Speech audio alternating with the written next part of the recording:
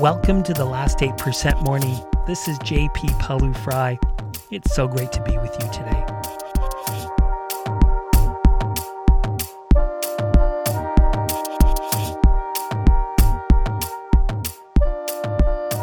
In today's session, do you get enough sleep? Do you get enough high-quality sleep? How is it affecting your performance or your happiness each day? In this, the first of a two-part series on sleep, we look at how sleep should be viewed as exercise for our brain and how that can help us be our best in our most challenging moments. Let's walk.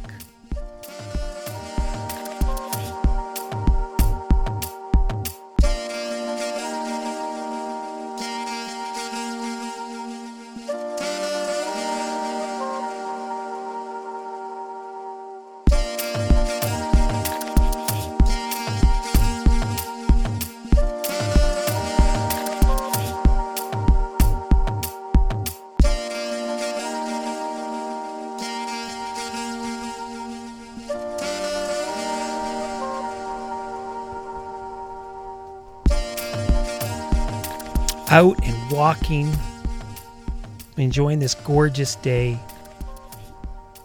If you're new to the podcast, we walk. We start by making our bed and then walking and being mindful of our belly and our body. So just feel your feet on the ground. Stand tall, look around, feel gratitude. You know, the more we do this, for long-time listeners, they know we do this a lot. And the more we do this, stand tall, look around, feel gratitude, we chunk those activities together. It becomes an association, a cue. And the more we do it, the more it actually becomes a neural pathway. So standing tall, looking around, feeling gratitude, feeling our belly rise and fall. Feeling our hands and wrists as they contact the air, as they glide in their rhythm. Why do we do this podcast? Because we want to take charge of our lives. Life can be challenging, especially with coronavirus or COVID-19. So the more things we can control, how we start our day, how we spend our moments, how mindful we are, the more in control we will be, the more thoughtful we will be about letting go of those things we cannot control. We set the tone for the day. So just feeling your feet on the ground, feeling your knees now. And now feel your belly rise and fall. The Last 8% Morning is a grand experiment in building emotional intelligence through drip learning and growing our mindfulness. So every morning we get up, or at different parts of the day, because people sometimes use it at lunch or in the evenings. Some people, by the way, do it twice. They get up, they do all the things in the morning, and before work, they walk. And then after work, they walk and they listen to the podcast. And that becomes the way they create boundaries and bridges from personal to work, work to personal, given that we are still most of us working from home.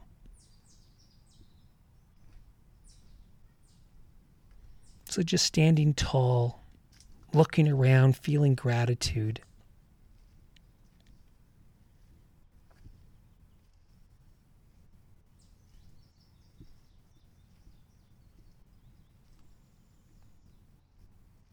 And if your mind wanders, just let the thought or the memory, just let it be and come back to belly and body.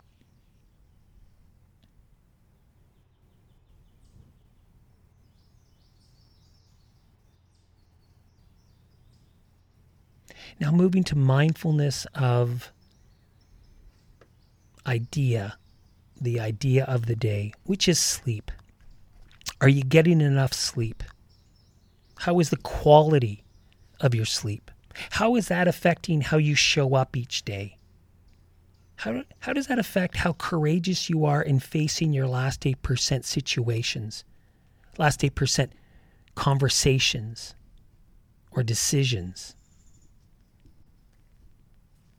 What's interesting is that sleep has a huge impact on how we show up during the day, and most of us miss it.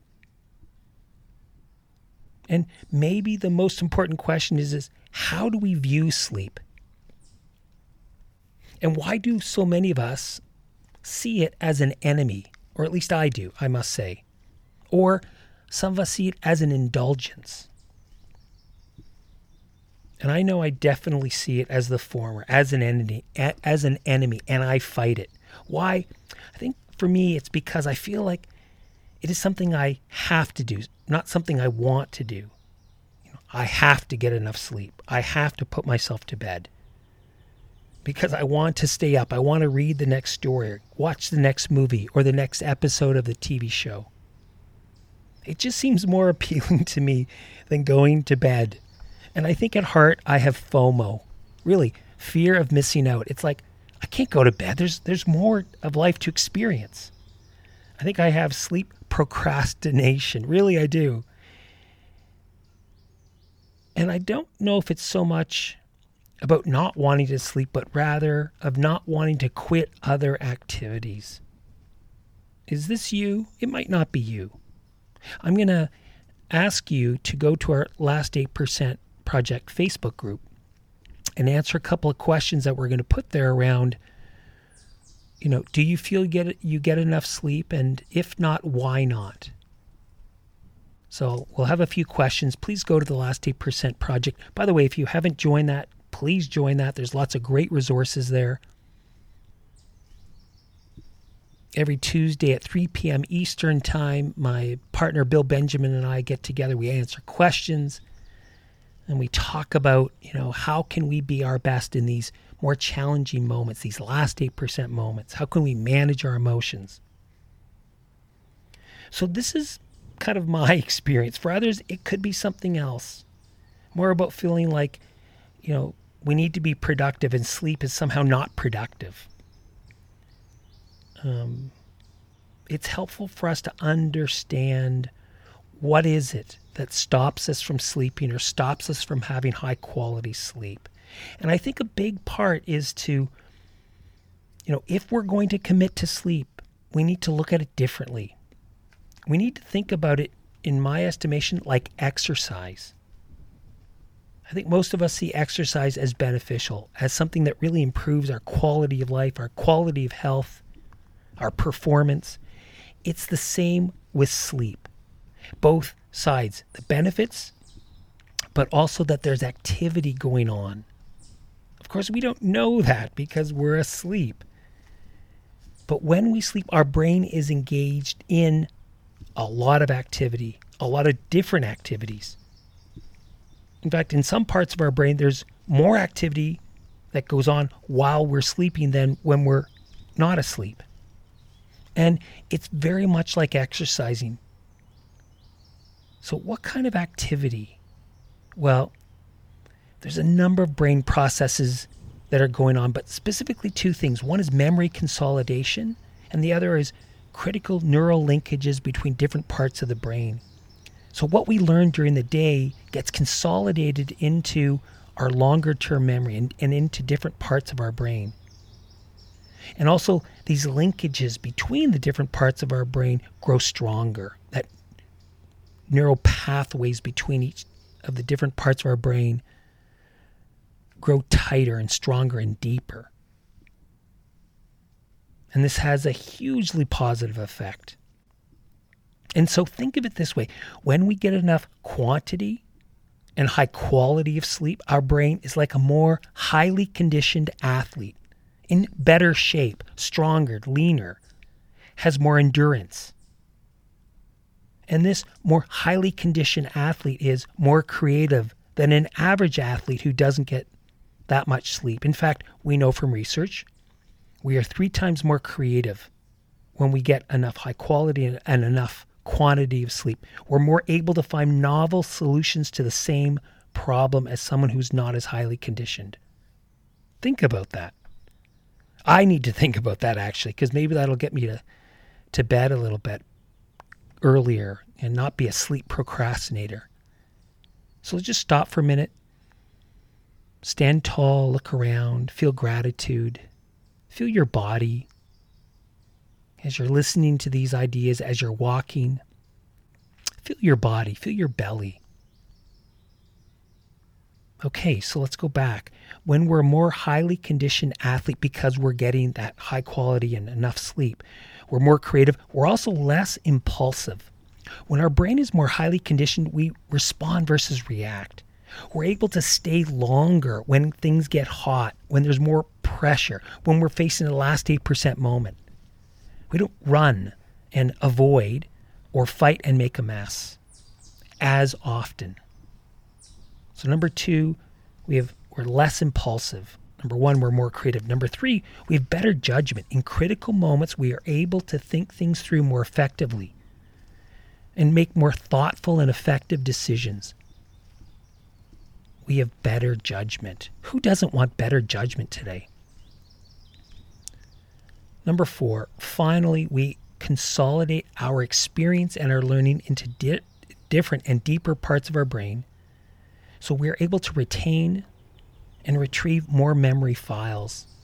And this is, by the way, very critical as we age. If you're finding that you can't always find that word or remember that idea, and you know both, the word or the idea, sleep is one of the best ways to exercise our brain to get better at this. Again, exercise and sleep. Sleep as exercise. So what decreases our sleep quality? So next session, we're going to talk about, how can I sleep better? What are some of the hacks? But for now, what gets in the way? Well, number 1, alcohol. We might fall asleep a little easier because alcohol is a sedative, but it's like exercising while drunk, right? Sleep is exercise. If we've been drinking, it's like exercising while drunk. We don't get much done. Our critical neural activity goes down and we don't achieve as much. So we don't get the benefits. That's what alcohol does. So, go drink. I love to drink sometimes, but boy, we got to be careful that we got to be careful about our habits. And alcohol can really shift our sleep. In fact, by the way, and I won't go into it here, but sleep challenges and mental illness are highly correlated. So we want to be really careful if we're in any way, shape, or form at risk around mental illness, whether it be anxiety, depression, or any of the others. When we're not getting as much sleep, it exacerbates our situation. So number 1, alcohol. Number 2, shift work. It's a killer. It really is. Our body never really adjusts to working at night. Think about that. People who are on shift work have a life they experience as permanently jet lagged. Both the Space Shuttle Challenger explosion and Chernobyl disasters were found after investigations to be associated with poor judgment because of sleep issues. So number 1, alcohol. Number 2, shift work. So if you do shift work, you really want to think about is there a way to change that? Or, you really got to take this seriously is the point. Number 3, caffeine. If you drink after 12 noon, you're nuts. Literally.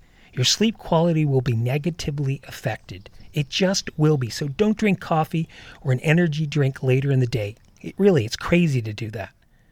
And finally, sustained stress. This messes up our neurochemistry, especially cortisol. And again, if you're a longtime listener, I talk a lot about cortisol. Cortisol is a stimulating, alerting hormone. It's highest in the morning because it gets us up and going.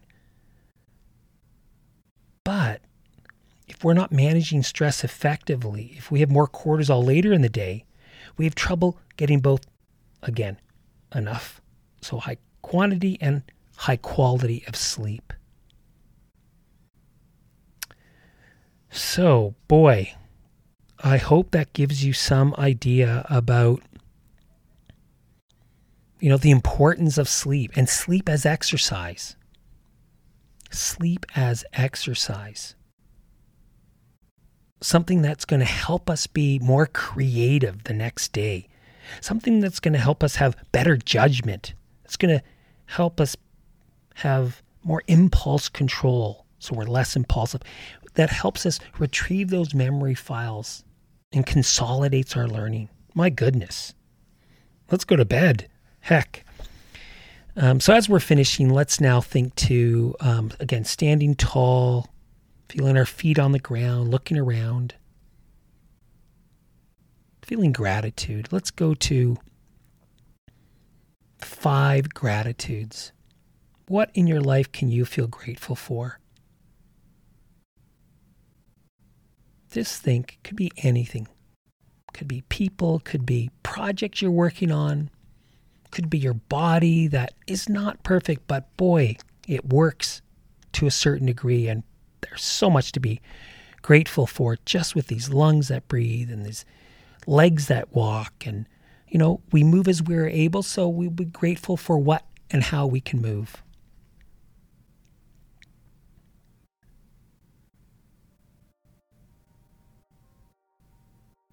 Wonderful. Now let's bring this energy into the day, right? We started the day. This is evidence that we're living the identity, the aspiration of our identity statement. Dr. Seuss said, "Sleep is like the unicorn. It is rumored to exist, but I doubt I will see any." Have a wonderful day.